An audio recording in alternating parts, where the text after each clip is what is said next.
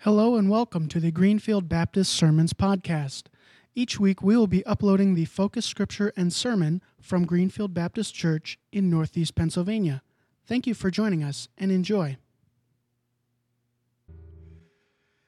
Oh, it's good to be in your house this morning, Lord. It's good to be together. It's good to be reminded of the power that you have.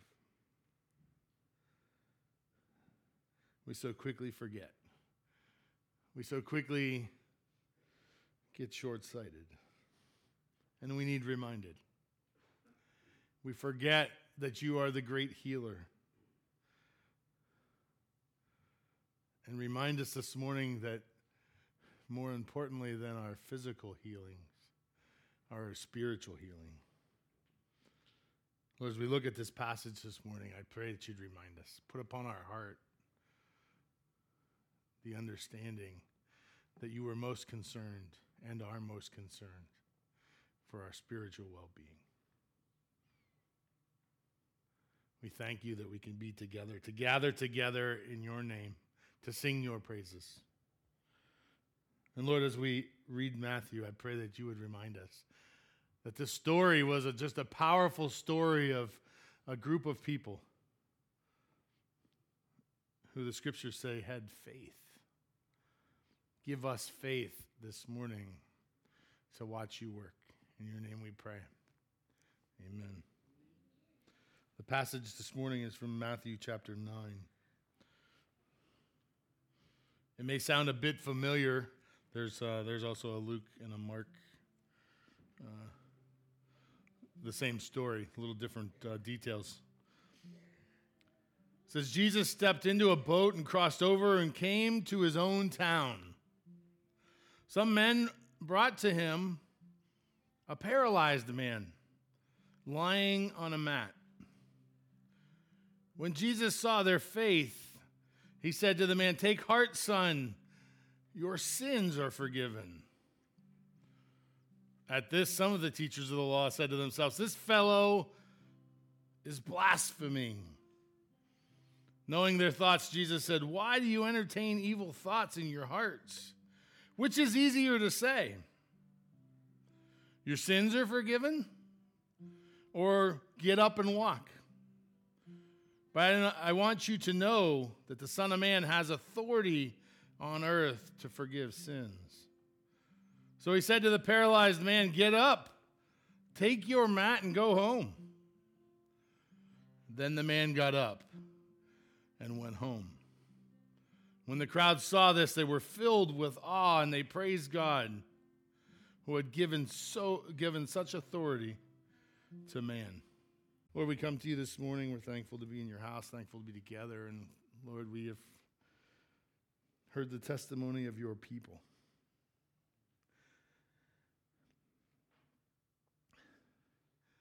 And it seems, Lord, a bit maybe selfish to think we couldn't just have already heard that testimony and leave and be reminded of your love. And it almost seems selfish to share a word. And yet, you have put a word on my heart. And so, Lord, I ask this morning that you would give wisdom to that word as well. We have watched you work in our midst. We have seen your hand upon your people. We are watching you work around us. Lord, we ask this morning that you would soften our hearts. Soften our hearts to hear your word this morning. Remind us, Lord, of where we're at in life. Lord, help us to put what's most important in the right spots in our own life, that we might honor you in everything we do or say. We're reminded of Ann's brother Paul, and I am thankful, Lord, for those who serve in that way, who serve you every day, pointing others in that direction. May we be a people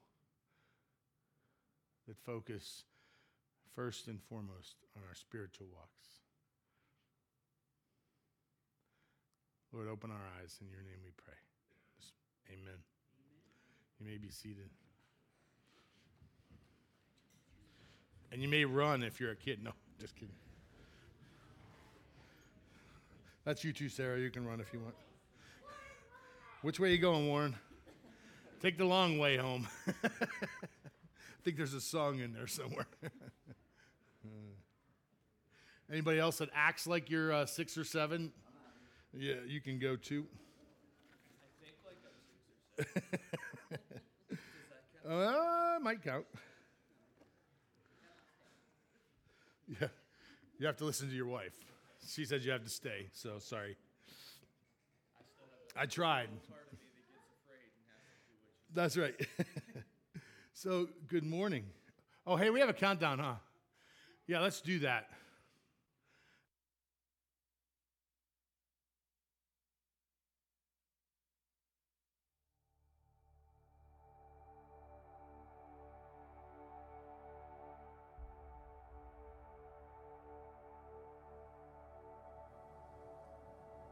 If you were to wake up tomorrow with only the things you thank God for today, what would you have?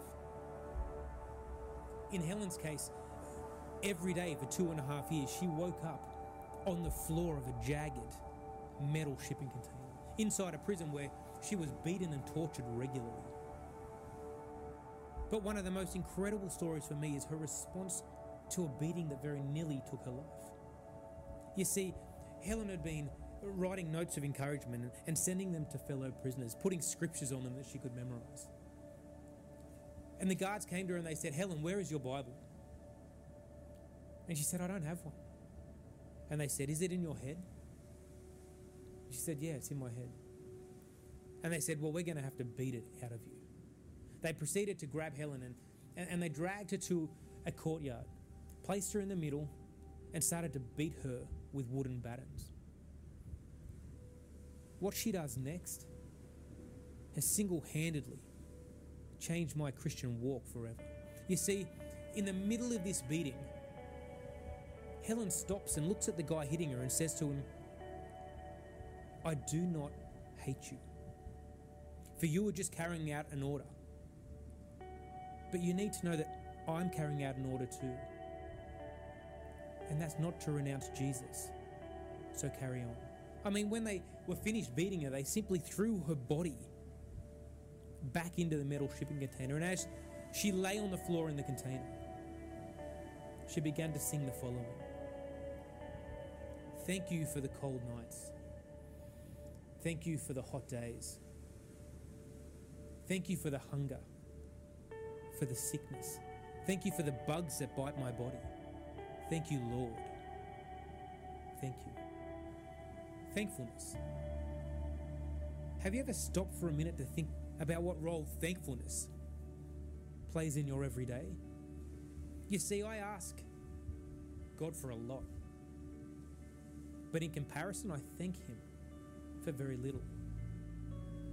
The more I think about people like Helen Bahani and the persecuted church, the more it begins to dawn on me that it's actually reversed.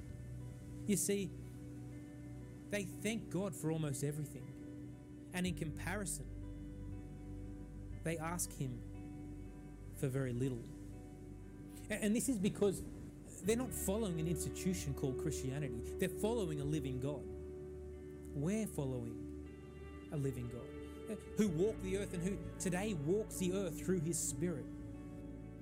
Our gratitude, our thankfulness, and the level by which we measure it should not be based off a set of rules or expectations and buzzwords, I guess, created by this Christian pop culture. It should be defined by Jesus Christ, who walked with broken people, loved the unlovable, stood in the face of religion, led with a character and set of principles that He would not compromise for anyone or any deal. Didn't seem to care about things like brand, fashion label, return on investment, number of friends on Facebook or followers on Instagram, and didn't mind looking awkward if saying no meant the right outcome was achieved. And on top of all that, loved a dying and broken world with a passion that could not be filled, stopped, watered down or contained. Jesus Christ, the Savior of the world, who ultimately laid down his life so that a sinful, broken, and dislocated group of people could have eternal life with him. And for that, I'm forever thankful.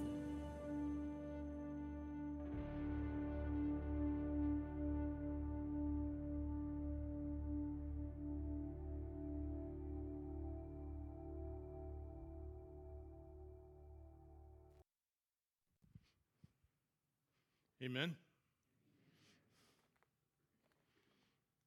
I love that video because it helps to put into perspective where our faith needs to be. I don't know about you, but there probably wouldn't be many worse places to be than a metal shipping container for 2.5 years. I'm not sure I could say thank you for the bug bites or the abuse. I'm absolutely blown away by Helen's faith. But it does remind me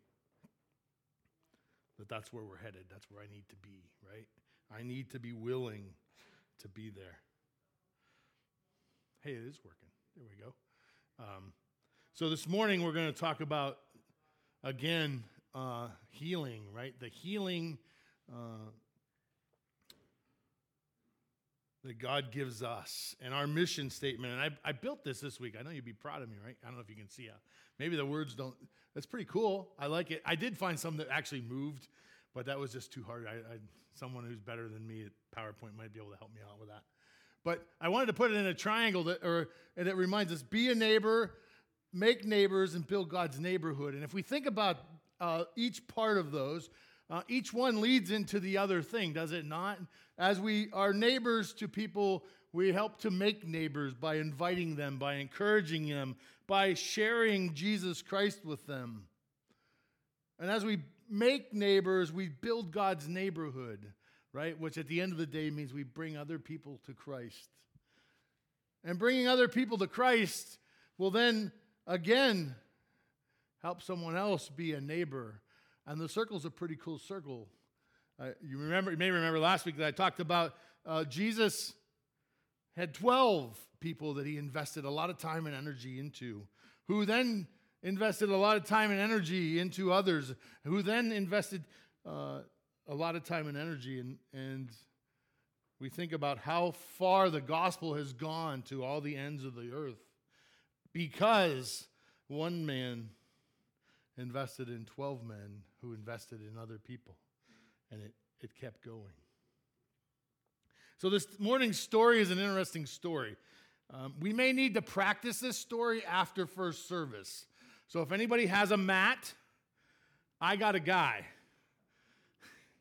I got a Sunday school teacher that needs to get up to the second floor, and he said he might be wounded. So I jokingly told Steve Triana, I said, perfect. We're gonna learn how to do this today. So I'm looking for 4 guys and some kind of rug or something. We can roll them up in it, probably like a sausage in there and a hot dog bun. We're gonna get Steve to the second floor. I said, Steve, you're looking kind of old today. You're limping up. And I guess he did. I didn't know he had pulled a muscle. And so he was walking around a little gimpy, a little stiff-legged today. And I said, and Karen rolled her eyes. So she said, he's doing well today. Okay. We won't be dragging him backwards, okay? I promise. Yeah, I know. The question that I have for you this morning is, how far would you go for a friend? Think about this story. Just so you know, this is the story, the same passage. It's not in the passage today, but it's the same story where this paralytic man is carried by his friends to this building where Jesus is preaching, and they can't get in. It's packed. It's a packed standing room only packed place. You know how hard it is to get into those places and then try to carry a guy on a mat, right? That's impossible.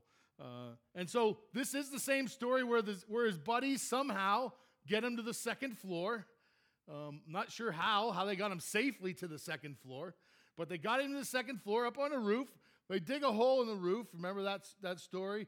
They make an opening so they can drop him, not drop him, literally drop him, but allow him to go down where he can be right in front of Jesus without having to go through the whole crowd. And so I'll ask you that question. What would you be willing to do for a friend? How far would you go? Let me ask you an easier question, right? What would you do for a Klondike bar, right? That's an easy question, right? That one we don't have trouble with. That one we can answer very quickly. But would you be willing to carry a friend to the Master for an opportunity to see him healed? See, we're really good at cards. I love cards, right? Cards are great. A nice phone call is awesome. A personal touch, maybe with prayer, is definitely helpful.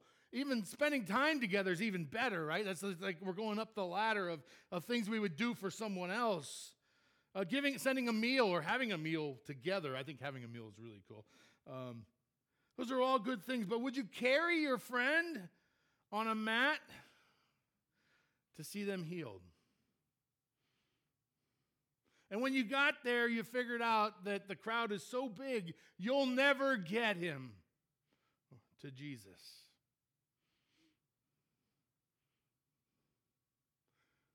But there obviously was a way. We used to say, if there's a will, there's a way, right?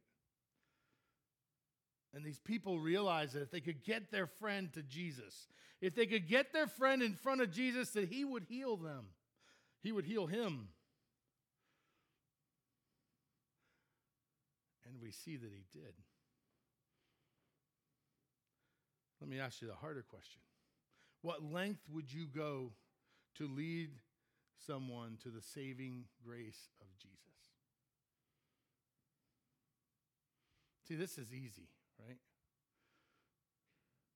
How far would you go to give someone the gospel of Jesus Christ? I wonder how many opportunities in our life, myself included, have been missed because the Holy Spirit was tugging and I wasn't listening. That the Holy Spirit was saying, you need to share the difference that God makes in your life. And I let it fall on the ground.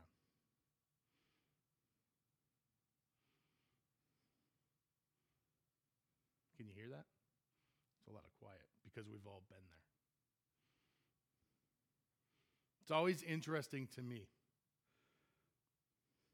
that when we get to the end, when people get to the end of life, they finally figure out what's most important. No one ever sits in their deathbed saying, I wish I would have worked more hours. When it comes to the fact that we understand, we finally get it, but sometimes it's too late. Don't forget our mandate. Jesus said to them, all authority in heaven and on earth has been given to me. Go make disciples of all nations. We have a responsibility, believers in Christ. We have responsibility to share our faith. These are the end days. These are the end times. We're not going to, I don't know when the end is. And maybe we'll never see that in our lifetime. I don't know, you don't know. And if you say you do, I'm concerned. Right? Because Scripture is pretty plain.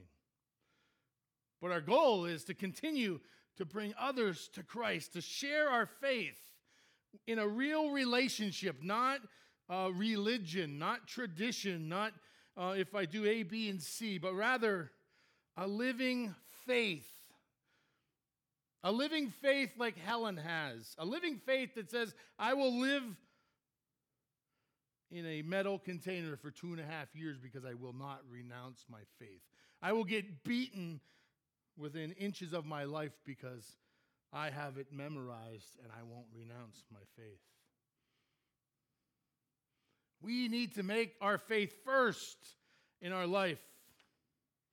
Did you know when Jesus finally got to this guy, did you see what happens in verse 2? Did you catch that? You see what he says? It says, they brought to Jesus a paralytic lying on a bed, and he saw their faith, that's the paralytic and his friends. And he said to them, take courage, son. Your wounds are healed.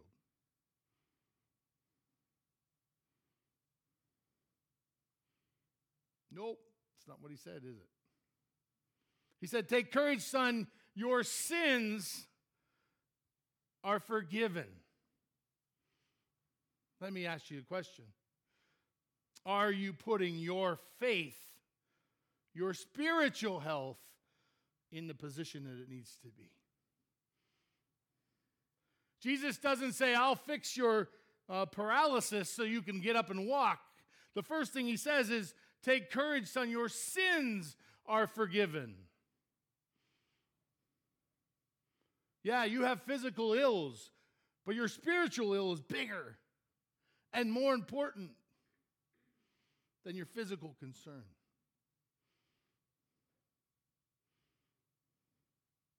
Let me tell you, I know I'm not telling you something you haven't heard. Every one of us has an expiration date. Every one of us has an expiration date. And I need to tell you that long before you were born, that day was already decided.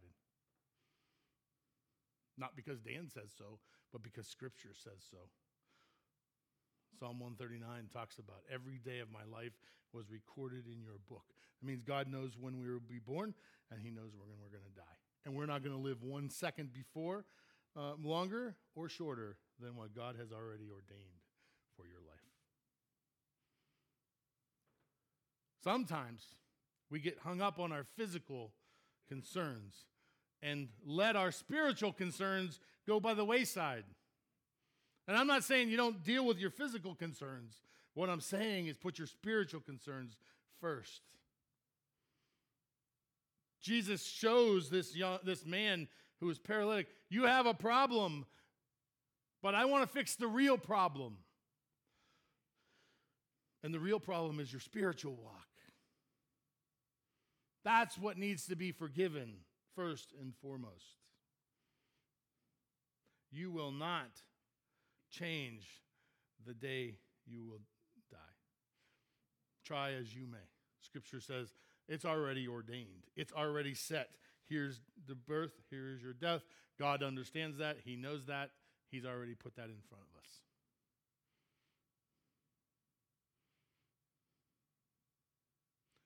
For most of us, we'd like to think that the things we do make a difference. But I had a teacher. This is just an example that I think about a lot. I had a teacher that used to run, and he would run, and he would run, and he just ran day after day after day. And he was a lean, mean fighting machine, ran and ran and ran, miles after miles after miles. And when he retired, he was in great shape. And he continued to run. And he continued to run well into his 60s. And one day, he fell over. His health was great. But his expiration date was up. And so I'm not saying don't worry about your health, but rather maybe we need to be a little more concerned about our spiritual health and where that's at. Maybe we need to be a little bit more concerned about what's going on in our spiritual walk and a little less concerned about our physical walk.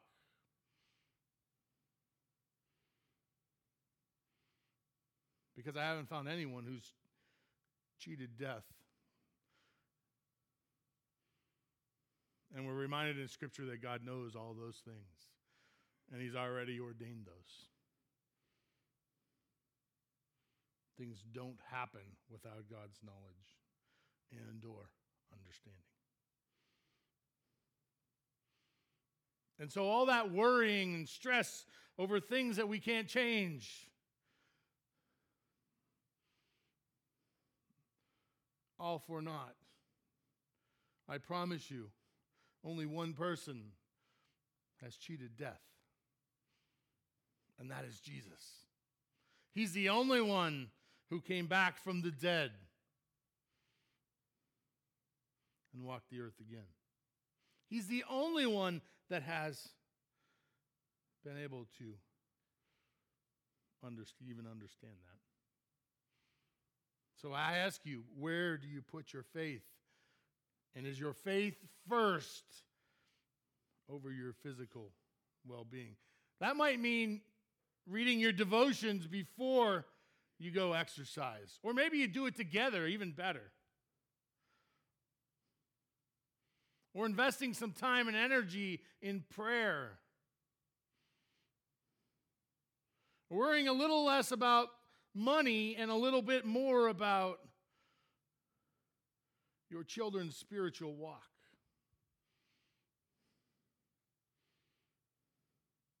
Be careful. The lures are out there, and they're big. And I recognize now, as my kids are all big, that time is short. Time is so short for us to lead our children in the right direction. And what I realize is now that we don't get that back, do we? When they grow up, and that's what happens. And our time and window is really short. And I'll be honest, I wish I would have changed some of those things in my life at that time. I can't. I can't go back and fix that. I can't go back and work less hours. I can't go back and work not third shift. I can't go back and do those things that maybe would have been more helpful for my family. I let my ego get in the way. Silly me, I thought some kind of career would make my life so much better. I learned my lesson, right, the hard way, and as others have learned that lesson. Fact of the matter is, the only thing we'll take to heaven, the only thing you will take to heaven is the soul of someone you lead to Christ. I don't care how much money's in your pocket when you die, or in your wallet, or in your bank account. I don't care how much stuff you've amassed, or how many cars you have, or how many guns you have in your whatever. None of those things we will take to heaven except the souls of those we have shared Jesus Christ with and who are going with us.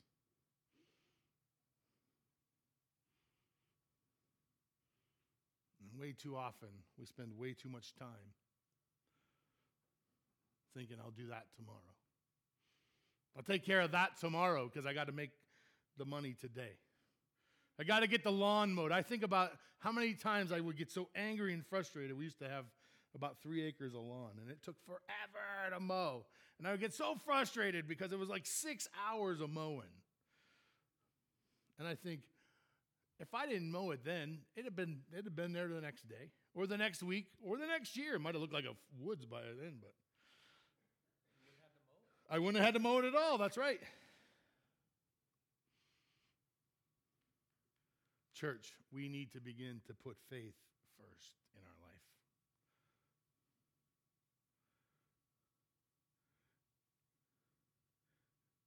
People catch more is caught than taught, right? Our example to our kids and our relatives and our friends is so much more valuable than the stuff that comes out of our mouth. I can talk to you, I can spout verses all I want, I can talk to you about faith, but the reality is, am I living my faith? Jesus heals this man first in the area of his faith. Second, expect there to be doubters. Expect there to be people in your path who question whether, one, it's the truth, or two, that you've really changed. Right? In this story, there are people pointing the finger. They're pointing the finger at Jesus, and they're saying, this guy he's blasphemy. He's blaspheming God.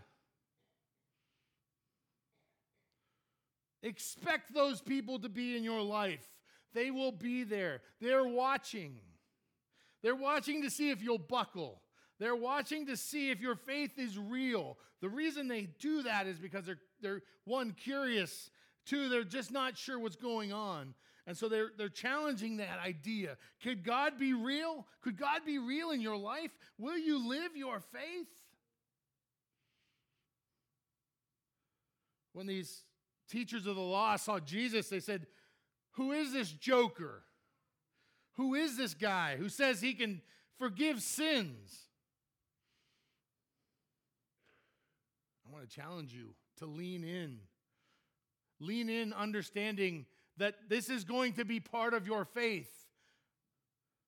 Helen lived in that box for 2.5 years, understanding that there would be pain and struggle and trials and problems, and that was part of her faith. She understood that that's what it was going to look like, and she didn't renounce it. My sense is that the last 1.5 years has been challenging, and I've heard it from people who said, that's been the most challenging time of my life. My faith has been challenged in this last 1.5 years. Mine too. And I think part of it is that we recognize that maybe we're not nearly as good or in a good spot, or that we have enough faith, or that our lives are put together as much as we'd like for people to think. And maybe we've sat in our homes concerned about where the world is headed, concerned about a virus, concerned about what's going on around us, questioning what God would do or allow to happen in our lives.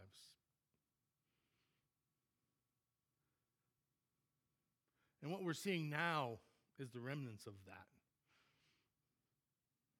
We're seeing people whose faith has been shaken, whose faiths have been challenged, whose faith maybe wasn't really in a good spot at all, or was absolutely weak,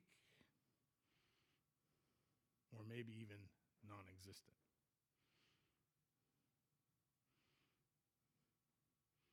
We've been challenged in this last 1.5 years.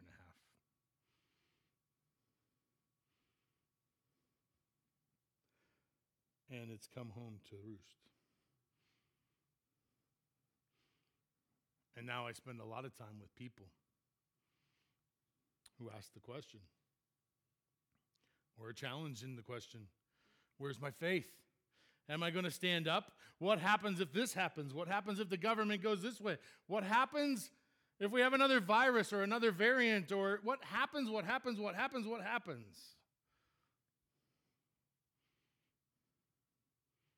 And sometimes we're the doubters. Sometimes we're the biggest doubters. We're the ones who are struggling. And all I can say to you is, you need to, one, get right with God. You need to ask for forgiveness and seek Him like you've never chased after Him before. Jeremiah says, 29:13, is a promise. You will find me if you seek me with all your heart. You can start today, or you can just go home and forget about it, and maybe you can start next week. But eventually you'll run out of weeks. At some point, you need to get right with God and get spiritually strong.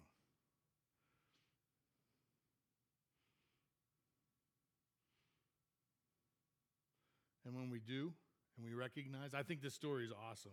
I think Jesus does the one-up thing. He flexes his muscles just a little bit, right? It's like, I want to heal his sins. Your sins are forgiven. And they're like, he's blasphemy. Oh, by the way, why don't you just grab your mat and go home too? I'll do that one on the other. it's a bonus, right? And wait, there's more, right? That's what he's doing. Jesus is like, I'm going to show you. I'm going to show you who I am and who I am, and I have the power. And it says in that passage, and they gave praise to God.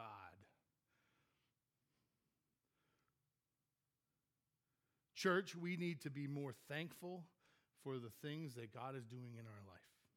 So often I hear us pray, God, I need help. I'm in a pickle. I'm in a corner. I can't get out. I'm in a hole. And when he delivers us, we quickly forget. We quickly forget that God has delivered us.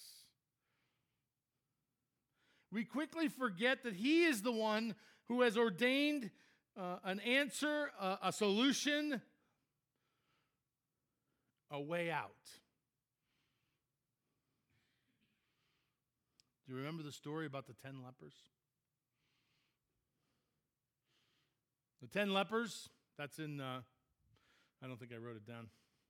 It's in the Bible. No, I did write it down. I lied, I wrote it down. I just forgot to turn the page, so I didn't know where it was at.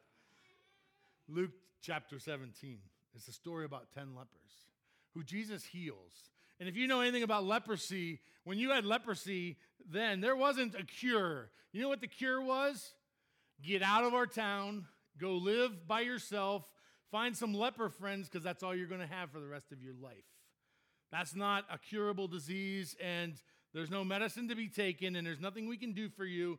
Oh, by the way, don't go home and say goodbye to your family. You're done. You need to go. That's how leprosy worked. It was, there's the door. Don't let it hit you on the way out. And good luck. Go find some leper friends, because that's what's going to happen.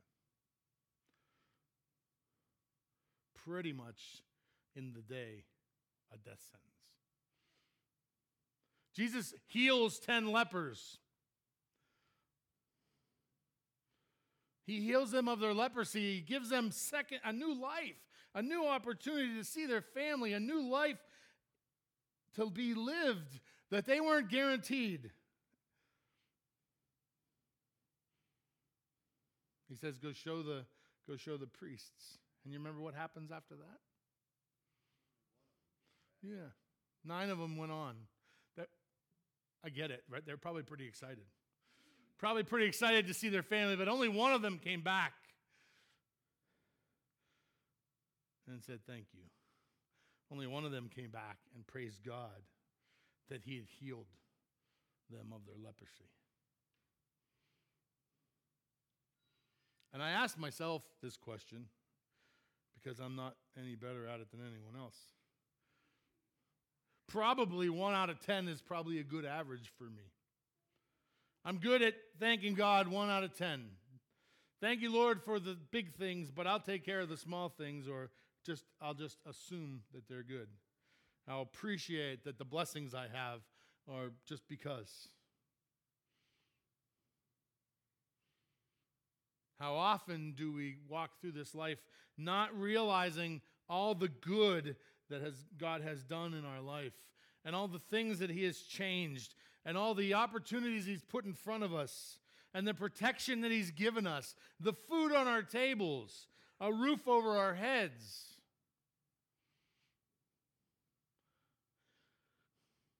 How often do we praise him for those?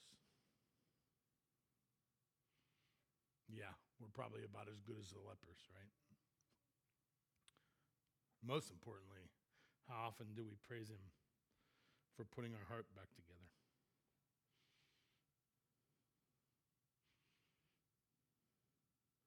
Jesus didn't come to do some cool miracles. He didn't come to be an influencer. He came to die. He understood that his time was ordained.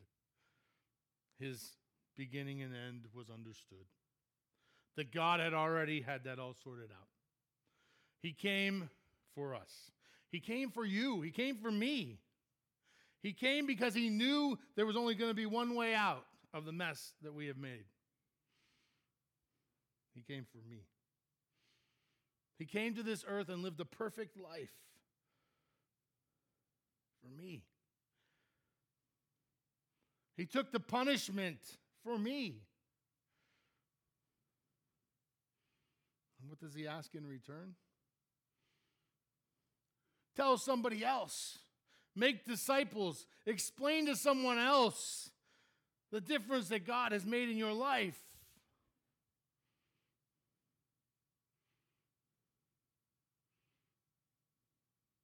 I can remember the time. It wasn't when I came to Christ, but it was when I really got serious about my faith.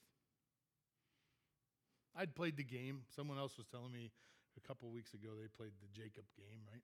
God, I'll trade you. I'll tell you what I'll do. I'll follow you if you give me this promotion. Give me that job and I'll tell people about you.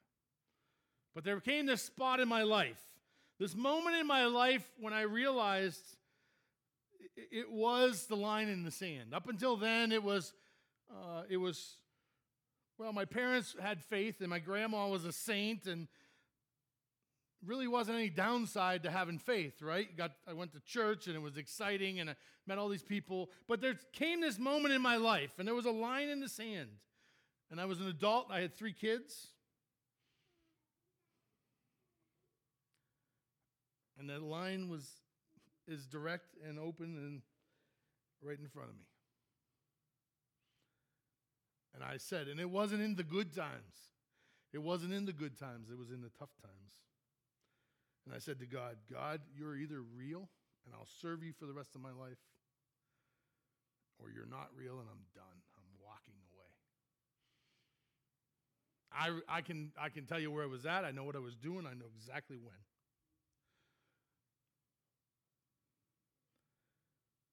And it was at that moment that I realized that that's exactly what he wants of us. He wants it all. He wants all of us. Not Sunday morning for an hour. Not sitting in your same spot in the pew every week. Not putting money in an offering plate.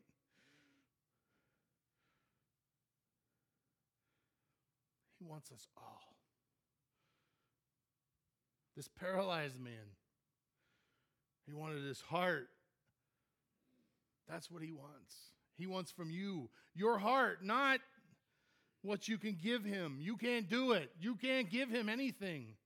And if we try to appease our hearts by giving something, we're missing the boat. We don't have what it takes. We can't do it. That's exactly why we need Jesus. We don't have what it takes. Let me challenge you to ask yourself, are you putting your faith first in your life? Because if you're putting your faith first in your life, you'll recognize that there are going to be doubters around you. That's just a part of it. And at the end of the day, you'll still give God the praise because he deserves it. Let's pray.